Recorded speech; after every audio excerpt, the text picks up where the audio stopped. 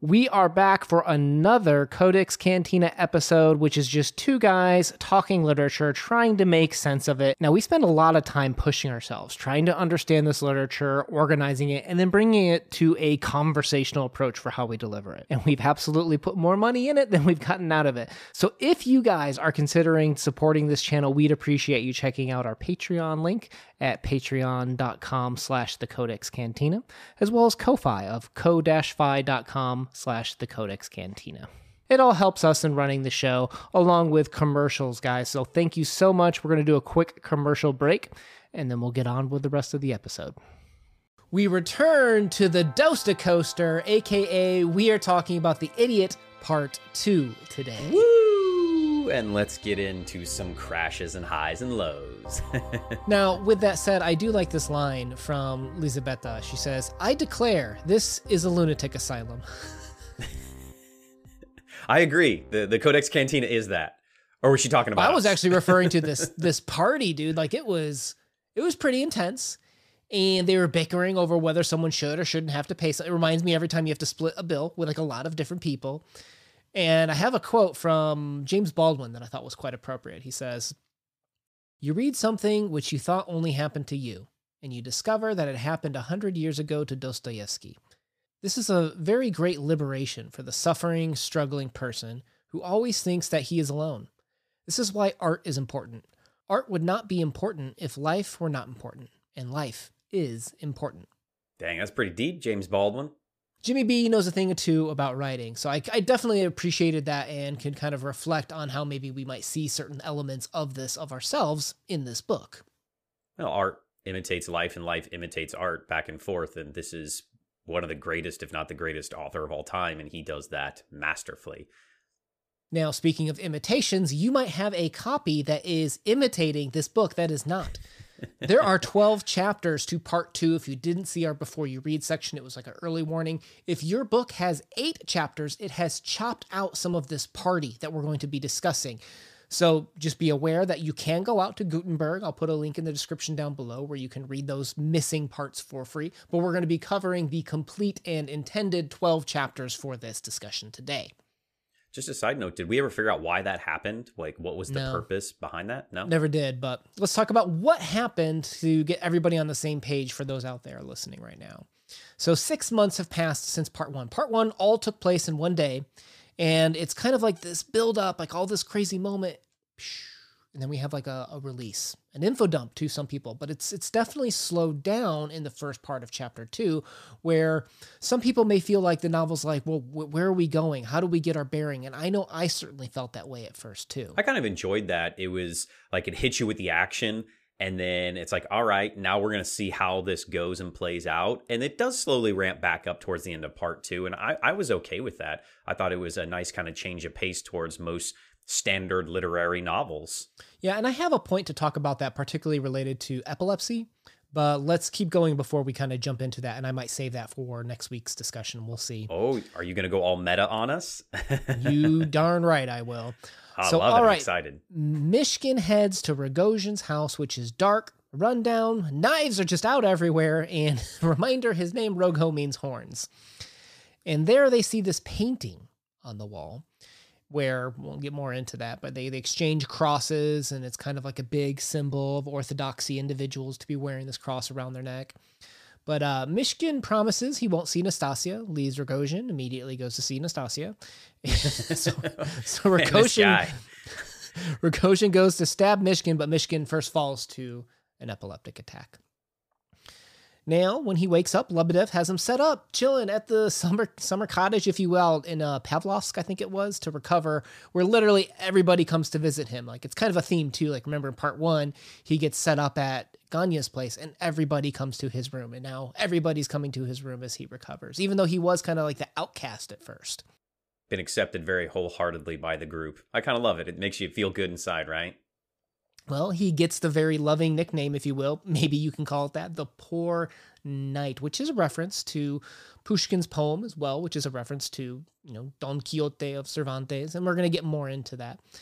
But soon 4 guests arrive, Antip Berdovsky, Lebedev's nephew, Ippolit, and Keller, with some shocking news. Pavlushev, aka the guy that was paying for, Michigan's treatment in Switzerland, well, he had another child, allegedly, and that child was none other than Antip Berdovsky. Ooh, and what could happen? Some civil rivalry. So Antip claims to be the rightful heir to Pavlushev's money, essentially, his inheritance. And Keller has published the letter in questionable detail as you read this. If you're reading it and you're like, wait, that's kind of what, yeah, it was on purpose. And that's kind of how this came to be, where Ganya suddenly turns into Perry Mason.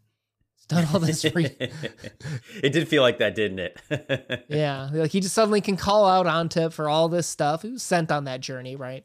And points out that the timing of the pregnancy and the traveling of the father don't exactly line up, so there's no way he could be biologically related. But this does kind of set up the question of what will Michigan do with the money, and he does give Antip money, interestingly enough. Now, Ippolit kind of, I would say he leaves on bad terms. It's kind of interesting the way that the drama of the moment flares up, and even Lizabeta is just like super dramatic. Like, you can't have a Dostoevsky novel without super hyperbolized, super exaggerated characters, I would say. Well, I mean, there's a lot of tension between there, and money will definitely always be a driving factor between friends and family, and that's no doubt. And maybe that's part of what Baldwin saw, was the bickering of money. I don't know. But we'll keep moving on, where we see that the woman, speaking of bickering about money, a woman they don't recognize shows up in a carriage and yells to, Jenny Radomski, hey, don't worry about that money. You're good. Forget those debts. And everyone's like, what? Debts? I thought you were rich. Old Dostoevsky pulling the rug over our eyes or underneath us. Something for both. Later, Keller comes to visit Michigan and is called out for just being there for money. Shocking. And he is visited by Missy Punchin, who vows to hook him up with Aglaya, kind of pulls him off by the coattails to go to talk to her. So that's kind of the high level of what happens in part 2. Again, some of that party scenes with the letter may be a little confusing for those of you missing those parts of this chapter. Let's continue some of the discussion we started last time with Do Intentions Matter? Because Antip shows up here with a demand for money. You ought to give me money. And I think you can see how he sneaks in some of those assumptions about nihilism in discussion here. But we have the quote, but we are also aware that if actual law is not on our side, human law is for us. Natural law, the law of common sense and conscience, which is no less binding upon every noble and honest man, that is, every man of sane judgment, because it is not to be found in miserable legal codes. So who deserves this money, Mr. Crypto? Alms to the poor. I mean, tithing, you could see it as that. And we know that Michigan is our Christ-like figure, of many people have pointed out. And I think that plays into this, that he's going to give to those that are less fortunate than him. And he sees money as not something that is a necessity. He thinks that if somebody else can be better off with it, why not give it to them? Well, and I think that's an important part, because if we are going to delve into ethics, ethical nihilism, if you will, obviously nihilism meant much different things in 19th century, and it's grown a lot over time with political and passive nihilism, stuff like that. But let's focus on, is there right or wrong in ethics? Because I think one of the interesting things that is kind of balanced out with should you in this is, like, should you feel compelled to have to help someone less fortunate if someone can't manage their money, that sort of thing, is that idea of pity, right? Like what is it about human beings that forces these things, right? Because we have this interesting scene with Miss Punchin, who, boom, on a dime, right? Dramatic, I get it. Just suddenly starts showing compassion for Ippolit, right? And it's kind of like she only cares for him because he's sick and dying, right? Is that, you hear these modern terms about doing it for the social credit, or, kind of trying to like white knight for a cause. But this is something that before all of those social pressures existed, you could see still existed. It was still her showing compassion. What was it that was compelling her to do that? I think even back then, people were still looking for that social notoriety. Throughout this story, Ippolit is bitter and dying and should be given things because of circumstance. And Michigan gets everything for free and he has a great life. Everybody treats him wonderfully. And maybe that's the point of it, is if you do good, good things happen to you. But Ippolit isn't doing bad things, so why are bad things happening? So it's almost kind of like an argument of equity. Should we all have the right, currency to spend, in a sense? And I don't mean that from a monetary standpoint, but like if you take that and compare that with Antip as well, who had health issues, right? His mother doted on him. And we have the quote, "Your mother confirms this and agrees with others in thinking that he loved you the more because you were a sickly child, stammering in your speech and almost deformed." So maybe the way we look at Antip, right? In today's time, we have this concept of ableism, right? And you have for many years, you had pity based on people needing to be fixed, right? Like as if there was something wrong with them. And that's kind of what the characters are looking at from a 19th century standpoint when they look at Hippolyte, right? He didn't have, I'm sorry, I said Hippolyte, Antip. Because Antip had the stutter and the health issues and stuff, he didn't have as many of the similar equity options that I think people today do. And I think that kind of pushes pity upon him in a sense too.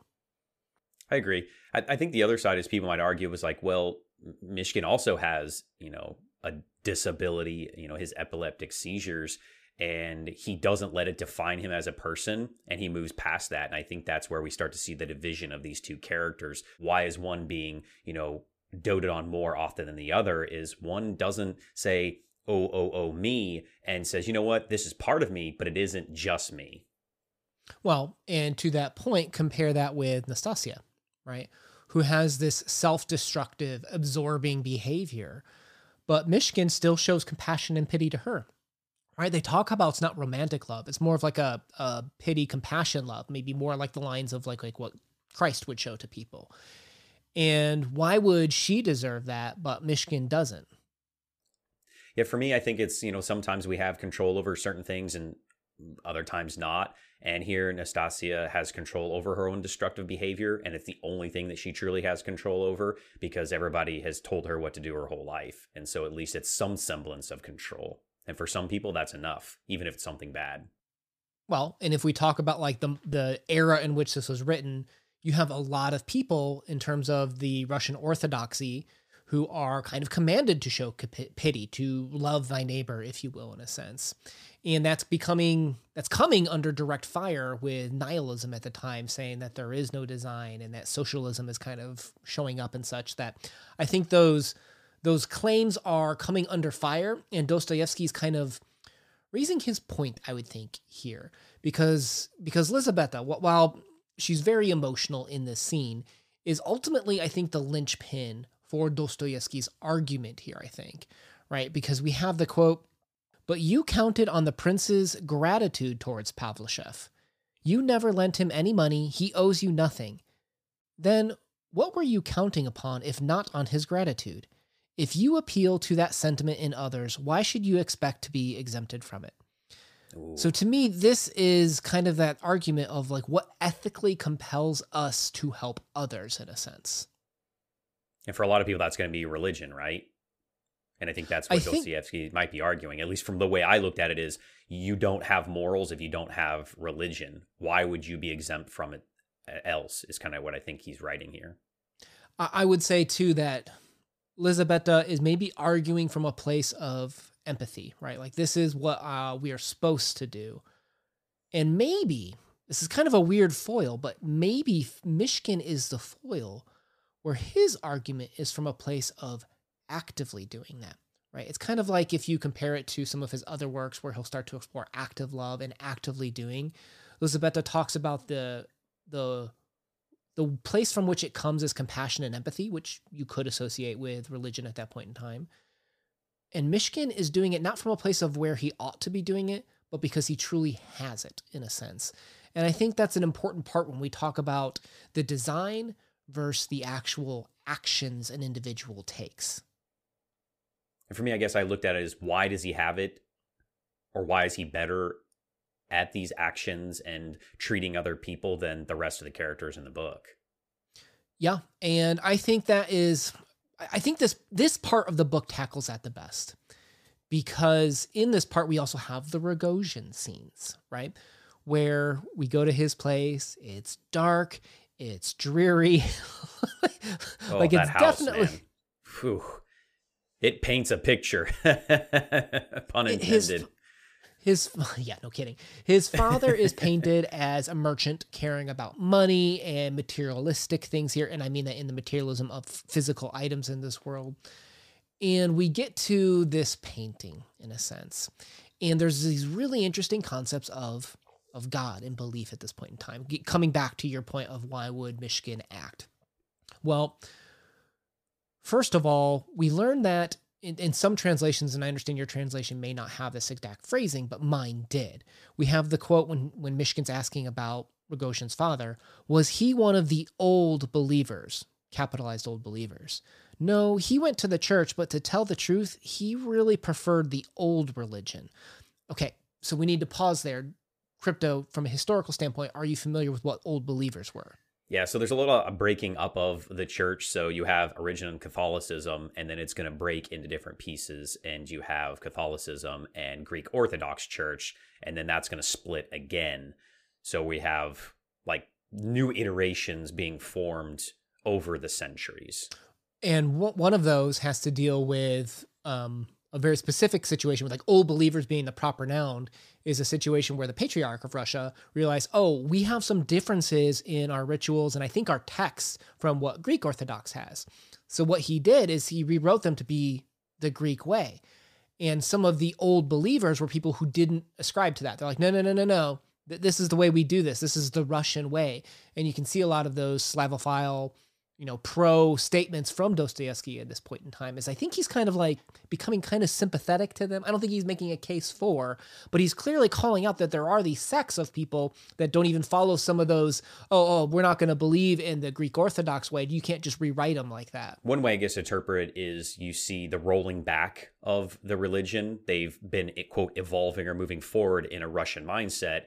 And now people are saying, well, it was originally like this. Why don't we go back to that way? Well, and interestingly enough, you'll see that he's like, no, he goes to the church, AKA the active Russian Orthodoxy, right? And we see this with his mother, right? Because when his mother blesses him, you'll notice that she raises 3 fingers, right? And old believers would only raise 2 fingers at this point in time.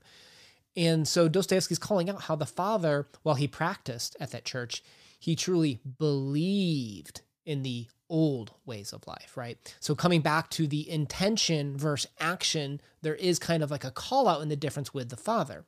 And this all comes to a head, in my opinion, in my reading of the story, where Rogojin says, Mishkin, do you believe in God, essentially? Do you think that this is Dostoevsky saying his own personal beliefs? Is he writing through these characters? Is he questioning his own faith? Or the faith of Russia as a whole, as it is slowly transitioning away from Russian Orthodox beliefs? I think there can be an element of that, but did you know that there's actually an autofictional element to this as well?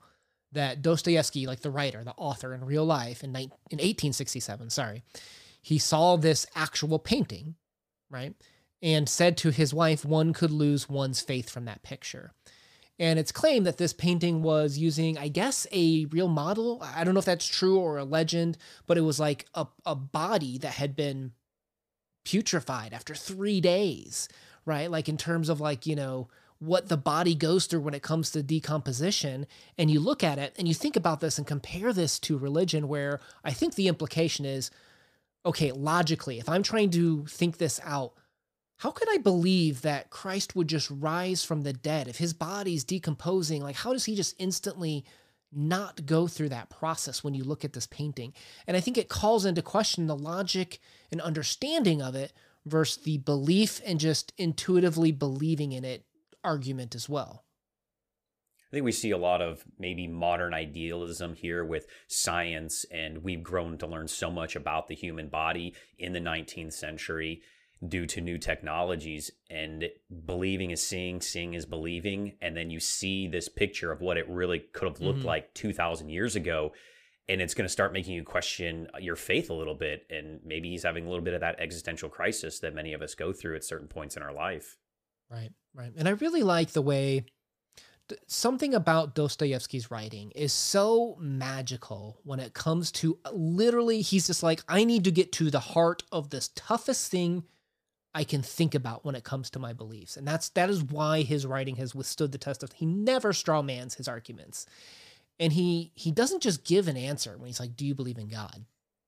Mishkin goes through these like 4 use cases of varying levels of difficulty to understand and counteract. But to me, they're all showing how belief versus action slash, I guess, logically rationalizing versus belief and actions are kind of pitted against each other. And like something as simple as just like, well, I don't believe is actually kind of like one of the worst things to Dostoevsky and religion, right? Like that's one of the main core tenets of Christianity is you must accept that it's true. And he goes through these situations where these characters don't necessarily believe in their actions or their actions betray their words. Like it's a perfect use case to put into words which can't be put into words, I guess is what I would say. I think you hit the nail on the head when you said it's magical, something that you can't wrap your head around and conceive of. These characters are going through that in their daily lives of, I can't believe this is happening. And it kind of all relates back to, you know, they're dwelling on something that is, you know, monetary, the money, the materialistic stuff. But we see the change of people's hearts. We see the change of people's character, you know, through Mishkin. And I think that was really more the point of especially part 2 here, is that you can do the right thing with or without the religion if you don't focus so much in on the money. And it's not logical at all, right? Because these people, for so long, because of serfdom and all of the political woes of Russia in the 19th century, and being told what to do, here's a guy that comes along that just does the right thing because it's the right thing to do. And that's breaking their logic. He's like a little civil disobedience protester where like he never comes out and like tries to argue or overpower through rationalization anything. He just shows compassion. He just shows love. And it breaks people because there's all these social norms like we've talked about at the time about how you ought to behave, what you need to do legally. And he just comes from this place of empathy that I think just breaks characters' understandings of situation and even life of like, oh, we can do that sort of thing. Oh, he really will do this sort of thing. And even like, you know, when you compare chapter 1, when he asks when he stops to say General Punchin, how you doing? And General Punchin's like, oh, you didn't come here for money. Let me give you some, right? Like that was one view. Well, here he's like living the exact same thing where, what was it? Keller came to him and he's like, hey man, can I have some money? Basically. And he's like, oh, or he said something else, but Mishkin calls him out saying like, hey, you're here for money, right? And then he gives him money anyways, right? Like he feels compelled to help others through actions. He changes, I don't want to say the world, that's a little dramatic, but he changes some hearts in this situation. Well, I mean, if you change one heart, have you changed the world? Oh, why are you going to ask me questions like that? I think that's all you need to change. And change your own heart too. And that, I think that's what we're seeing with Mishkin throughout this story, is his own heart is changing and it's not getting corrupted. And that's what's beautiful part about this story. And I thought that was a strong part of part 2, was that he's not being corrupted by all of this. And we see it's seeping into other people's lives, his positivity and not their negativity. Another use case for the argument of like corrupted versus incorruptible, right? Yeah, exactly. He's the poor knight. He is the poor knight. And that was another interesting part about this is, I mean, Don Quixote, legendary story, right? From like 16 something, somewhere around there. I think it was kind of published. 15th, 16th century. Yeah. Yeah. Amazing piece. And Dostoevsky calls it out, which I thought was a really interesting parallel because he's a knight errant, you know, Don Quixote traveling around, trying to restore chivalry, trying to restore compassion, I guess.